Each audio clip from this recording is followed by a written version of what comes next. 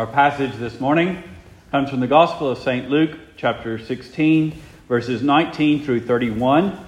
It's a parable that is familiar to us, and sometimes we can read it by itself, but this is part of the larger teaching of Jesus Christ, and so that we might come to it in context, I will actually read Gospel of St. Luke, chapter 16, verses 10 through 31, but the sermon will be on the parable in verses 19 through 31. Before I read, though, let's go to the Lord in prayer that he would bless the reading and preaching of his word. Let's pray. Our Father and our God, we come again before you this morning in the name of Christ. We come to beseech you for your Holy Spirit. We come to sit at the feet of the evangelist Luke, whom you inspired by your Holy Spirit, to give us these infallible words for our infallible instruction. But we know, dear Lord, without your grace, these words are like to fall on deaf ears, and it be taken up by Satan and bear no fruit, or upon shallow hearts that rejoice in the good heard, but is not ready to bear the cross and bear no fruit. Our hearts that are distracted and choked by the cares of this world and the deceitfulness of riches. We ask, dear Lord, in the name of Christ, that you would deliver us from such things, that your word would not return unto you void, but rather that your Spirit would write these words upon our heart, that we might bear fruit to you, fruit to honor Christ Jesus in repentance of our sin, in faith in him, and obedience to your will. We pray this in Jesus' name. Amen. Hear now the reading of God's holy word from the Gospel, chapter 16, verses 10 through 31. He that is faithful in that which is least is faithful also in much. If, therefore, ye have not been faithful in the unrighteous mammon, who will commit to your trust the true riches? And if you have not been faithful in that which is another man's, who shall give you that which is your own? No servant can serve two masters, for either he will hate the one and love the other, or else he will hold to the one and despise the other. You cannot serve God and mammon. And the Pharisees also, who were covetous, heard all these things, and they derided him. And he said unto them, Ye are they which justify yourselves before men, but God knoweth your hearts. For that which is highly esteemed amongst men is an abomination in the sight of God. The law and the prophets were until John. Since that time the kingdom of God is preached, and every man presseth into it. And it is easier for heaven and earth to pass than one tittle of the law to fail. Whosoever putteth away his wife and marrieth another committeth adultery, and whosoever marrieth her that is put away from her husband committeth adultery. There was a certain rich man, which was clothed in purple and fine linen, and fared sumptuously every day. And there was a certain beggar named Lazarus, which was laid at his gate full of sores, and desiring to be fed with the crumbs which fell from the rich man's table. And moreover, the dogs came and licked his sores. And it came to pass that the beggar died, and was carried by the angels into Abraham's bosom. And the rich man also died, and was buried. And in hell he lifted up his eyes, being in torments, and seeth Abraham afar off, and Lazarus in his bosom. And he cried and said, Father Abraham, have mercy on me, and send Lazarus, that he may dip the tip of his finger in water, and cool my tongue, for I am tormented in this flame. But Abraham said, Son, remember that thou in thy lifetime receivest thy good things, and likewise Lazarus evil things. But now he is comforted, and thou art tormented. And besides all this, between us and you there is a great gulf fixed, so that they which would pass from hence to you cannot, neither can they pass to us which would come from thence. And he said, I pray thee therefore, Father, that thou wouldst send him to my father's house, for I have 5 brethren, that he may testify unto them, lest they also come into this place of torment. Abraham saith unto him, They have Moses and the prophets, let them hear them. And he said, Nay, Father Abraham, but if one went unto them from the dead, they will repent. And he said unto them, If they hear not Moses and the prophets, neither will they be persuaded, though one rose from the dead. And the grass withers, and the flower fades, but the word of our Lord abides forever. And his people say, Amen. Jesus began this passage, this chapter, understanding the chapters are an arbitrary division that are from a later period. But this section that is delineated by our chapter begins with Jesus teaching the disciples, as we're told in verse 1, that they will be held responsible for how they use the mammon of unrighteousness, which is worldly riches. And the Pharisees were listening, and being of covetous hearts, they scoff, because they justify themselves before men, and they looked upon riches as the blessing of God, and they cherished them. And Jesus rebukes them for their worldly blessings, their worldly religion, their religion that was not before the judgment seat of God, but before the judgment seat of man. Therefore, full of hypocrisy. And this is why he brings in verse 18, by the way, the law of marriages, because he's using their corruption of that honorable institution of marriage so that one could treat wives, as long as they had a legal divorcement, as if they were women of ill repute that they could just exchange amongst themselves. And this was similarly the way that they treated their riches. That it was for their glory and for their honor and for their consumption.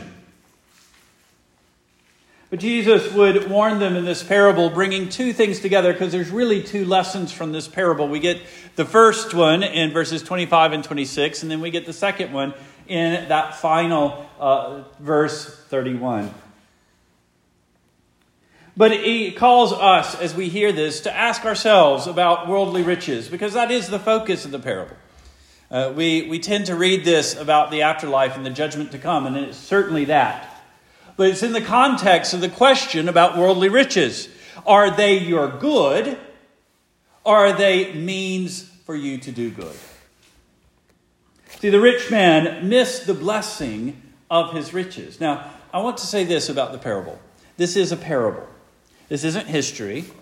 Yes, there is the name of Lazarus given, and Jesus doesn't often give proper names in his parables. But even the giving of the name of the beggar has a point in this parable. To compare the beggar that was not even a human being, that the dogs treated better, in the eyes of God has an eternal name. Who was probably not buried. It's not said that he was buried. He was probably thrown in a pauper's pit and covered up and forgotten. But it is him that has the angels to bear him up to the bosom of Abraham in the pomp of heaven and the kingdom of God. And so it's his name that is remembered in heaven. And certainly the rich man that lived sumptuously every day was well known by his neighbors, who is well sought after and looked to by his sycophant family, is forgotten in the dust. And in the story that Jesus brings forth to illustrate, he is illustrating the vanity of what the world esteems and the blessedness of what is esteemed by God, even though it be despised by men. So we turn to the rich man, because it is the rich man that is the focus of the parable. Lazarus is here, and we'll come back to Lazarus, I promise. But Lazarus is here as a foil for the rich man, to illustrate and to underline the rich man's judgment. Poor Lazarus was, as we see, better treated by the dogs. He was dumped, it says laid, but that's just a nice way of translating. Being dumped as a beggar, therefore probably lame, at the door of this rich man's house. It may not be the front stoop, but the front gate. He was hungry, desiring to be fed with crumbs from the table, and he was not. He was full of sores and could have benefited by just a little tender care. Care that God sent in the form of what is in the Middle East often very much despised, street dogs. His life he had received evil things. We get verse 25. But as I mentioned before, he is born by angels to Abraham's bosom. But the rich man received his treasure in vanity. Again, 25. Look at it. Abraham said unto this rich man, Son, means that Jesus is talking in the context of the covenant. Son, remember that thou in thy lifetime receivest thy good things, and likewise Lazarus evil things. But now he is comforted, and thou art tormented. This is what we get in Solomon, in the Song of Solomon, not Song of Solomon, in Ecclesiastes. Vanity of vanity, all is vanity under the sun. And we remember that vanity there doesn't mean meaninglessness or void or futile. Sometimes it's translated that in modern translations because what they're translating is the older English word in a certain context. But what vanity means in the context, and particularly as it translates the Hebrew, is the passing away of things. Everything is like a breath. That's literally what it means. Everything is a breath. It comes and it goes. It's like a breeze in the summer heat. We don't often get breezes in August in Mississippi. When they do, they are a wonderful treasure. But if we're living for that breeze, we're sore disappointed because it goes away. In the Ecclesiastes, he brings forth the good things of the world, the treasures, the wisdom, and it passes away. But the beauty of the book of Ecclesiastes is he also talks about foolishness and trial and hardship, and they also are vanities. The beauty of this world, in a way, is that this is a world of vanity. God gives good things, but he doesn't give good things to make gods out of them. They're not eternal things. The rich man, he made his treasure out of those things that moth can destroy, that rust can destroy, that thieves can steal. And he had none of that happen. He received his good things in their fullness, but not to the point that they were given. And when vain things become your treasure, when you make the corruptible things of this world your heart and your devotion and your heavenly treasure, then the world that you inherit is a world of corruption. This is why the wicked are said to be ushered into, in the book of Revelation, to the second death, the eternal death. It is an eternity, but it's an eternity of destruction and corruption.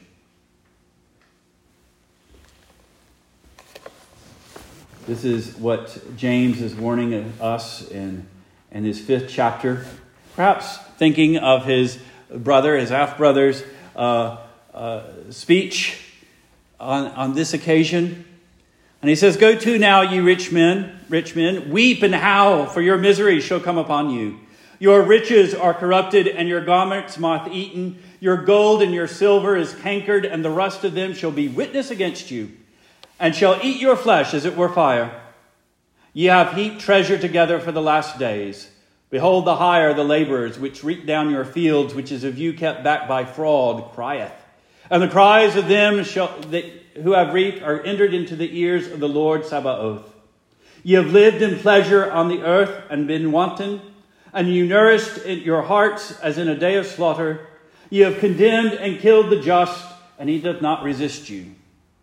If you read further, you'll note that James doesn't follow through with this paragraph. He lets it sit right there, so that those that hear recognize without him saying that there comes a time of reckoning.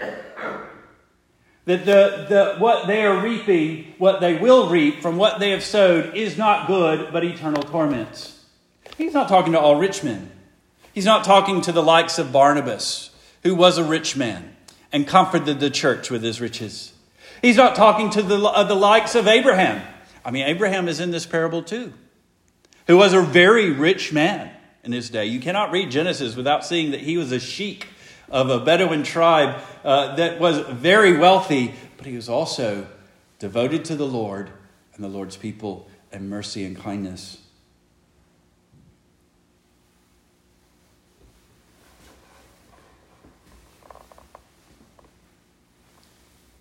This rich man comes into the inheritance that he himself has been setting up. And it's not that, he's lived for wealth and so he'll receive wealth in all eternity. He's lived for a wealth that is vain.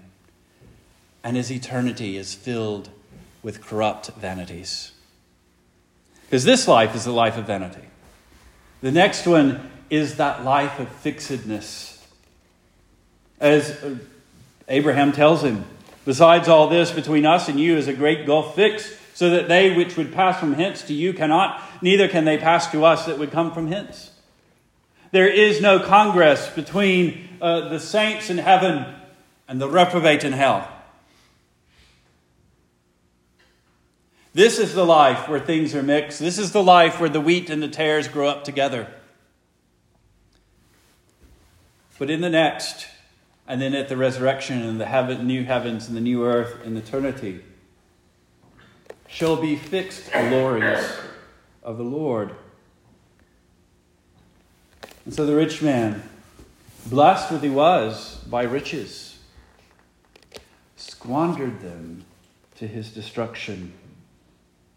The question is, how do we avoid like fate? And so Jesus puts in the second part of this parable this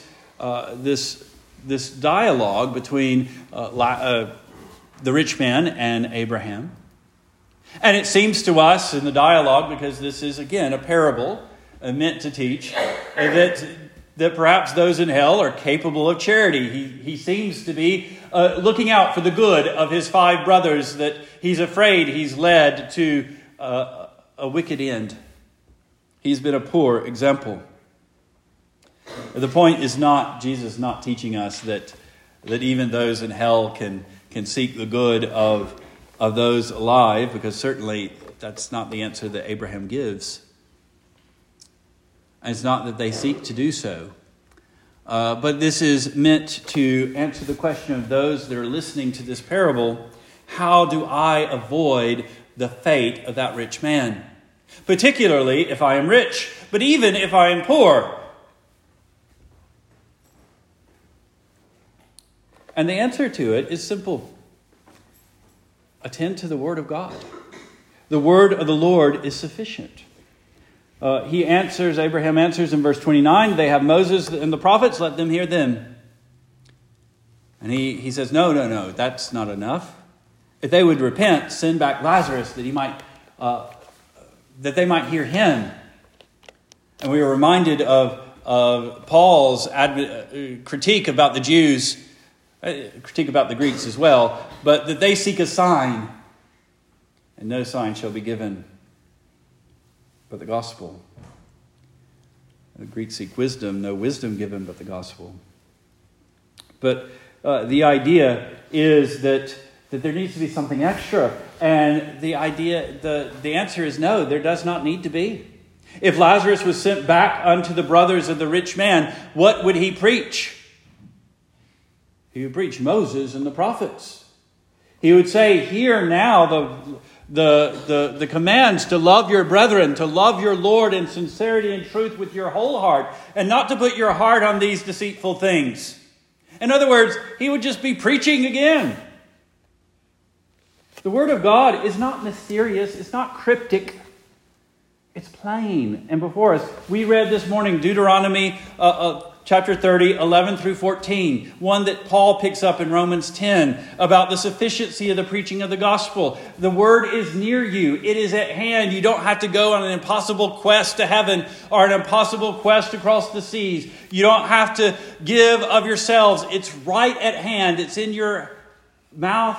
It's a great privilege. This is what marks you out as a separate people, is that you have my word and revelation. And this is what Paul, writing to Timothy in 2 Timothy, that great passage of our doctrine of the Word of God. 2 Timothy chapter 3, verses 14 and following. He says, but continue thou, Timothy, and the things which thou hast learned and hast been assured of, knowing of whom thou hast learned them, and that from a child thou have known the Holy Scriptures. What Holy Scriptures did Timothy have as a child? The law and the prophets, the Old Testament, which are able to make thee wise unto salvation through faith which is in Christ Jesus. All Scripture is given by inspiration of God and is profitable for doctrine, for reproof, correction, instruction in righteousness, that the man of God may be perfect, thoroughly furnished unto all good works. There is a gracious sufficiency in the Word of God, particularly for us who have not just the law and the prophets, but the gospel and the apostles. There is no substitute for the obedience of faith. In John chapter 5, verses 24 through 25, Jesus himself says, he says to those that were inquiring, Verily, verily, I say unto you, he that heareth my words and believeth on him that sent me hath everlasting life, and shall not come into condemnation, but is passed from death into life. Verily I say unto you, the hour is coming, and now is, when the dead shall hear the voice of the Son of God, and they that hear shall live. It is sufficient for, the word of Christ is sufficient for life. Faith comes by hearing, and hearing by the word of God, says Paul in Romans 10:17. But Satan tries to tell us that it's not enough. When he was in the garden with our first parents, he cast aspersions on the commandment of God, that it wasn't enough, that you had to do something extra to be like unto the Lord, to eat and violate even the word of God. And here in our passage this morning, we see that same sort of sinful heart laying the blame on God for not doing enough. Because that's really what's going on in the heart of the rich man here in this story. He says, Father Abraham, I pray thee that thou wouldst send him unto my father's house, for I have 5 brethren, that he may testify to them, lest they also come to this place of torment. I came to this place of torment because not enough was done for me. There should be miracles. There should be great signs from heaven. There should be great powers that are given.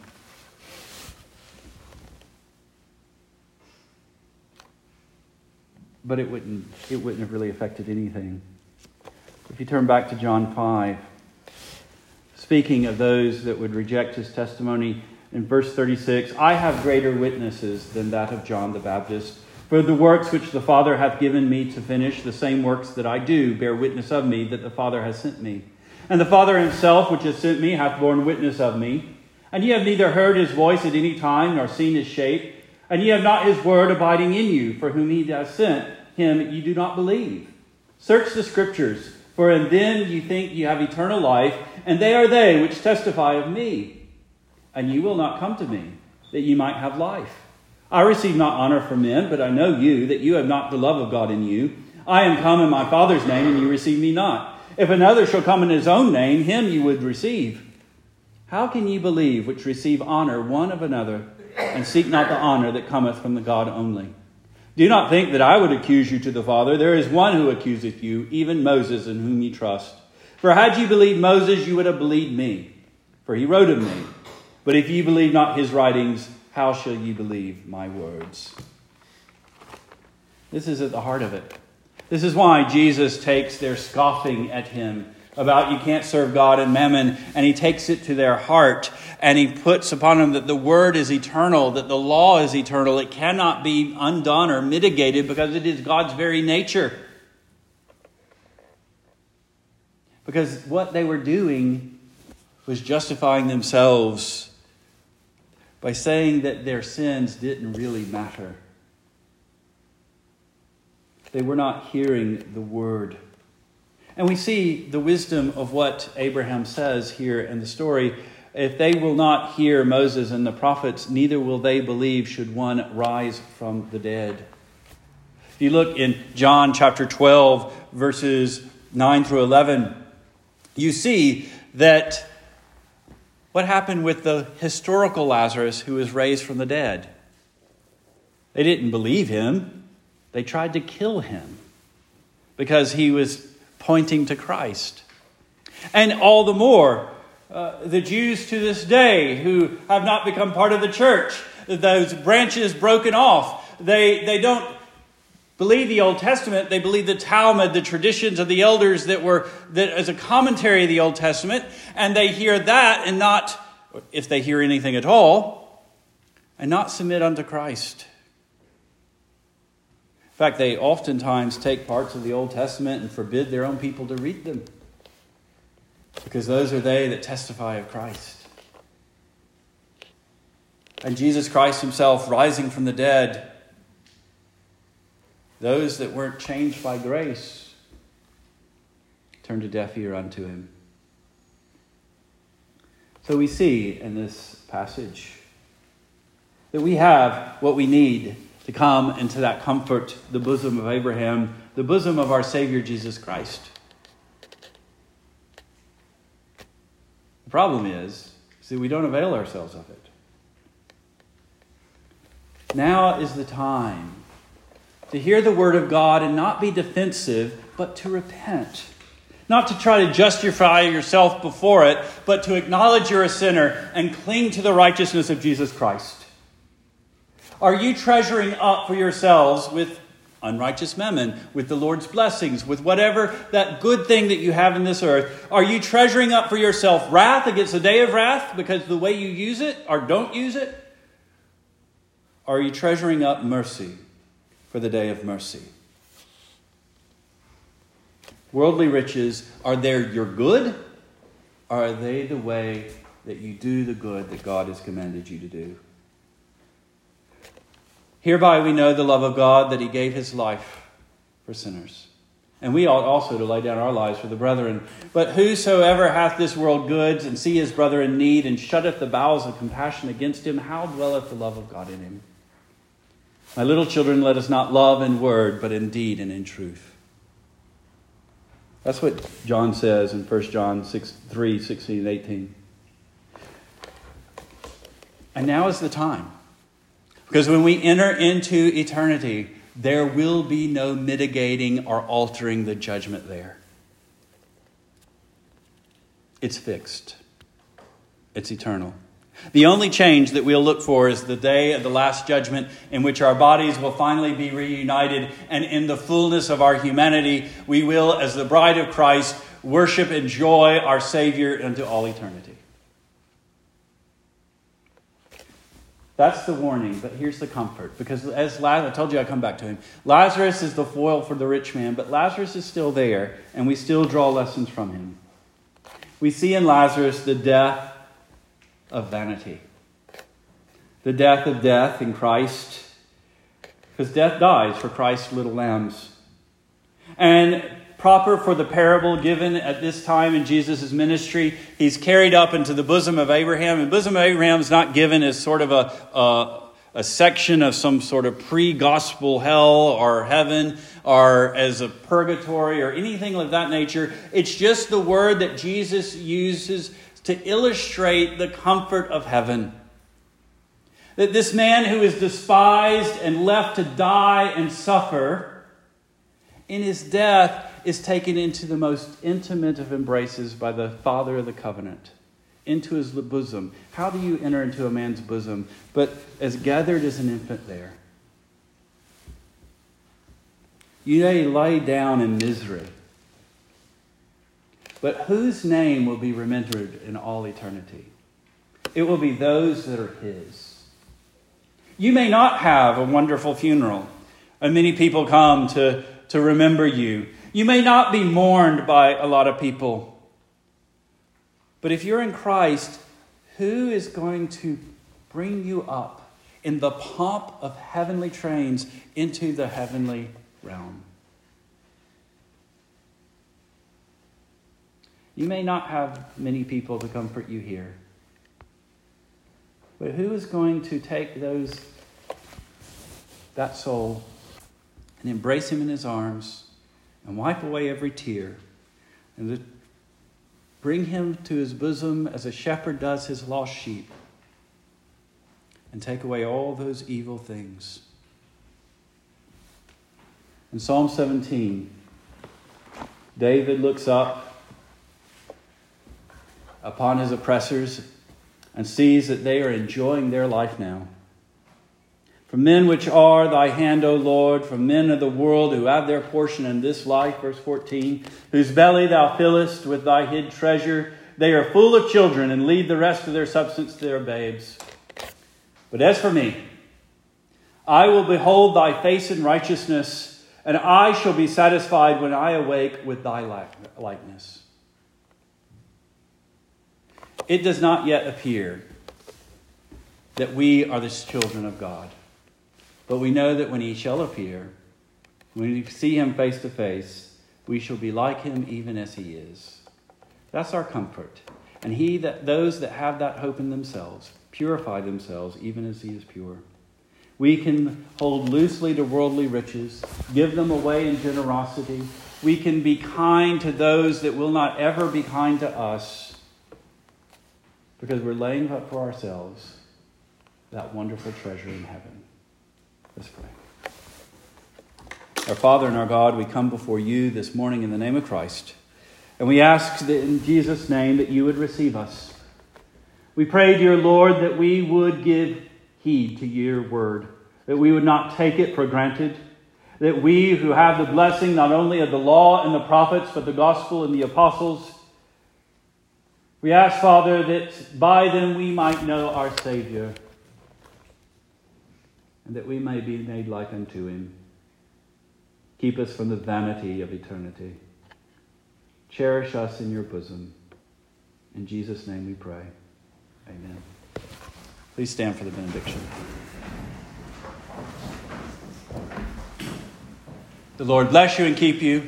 The Lord make his face to shine upon you and be gracious unto you. The Lord lift up his countenance upon you and give you peace. And his people said,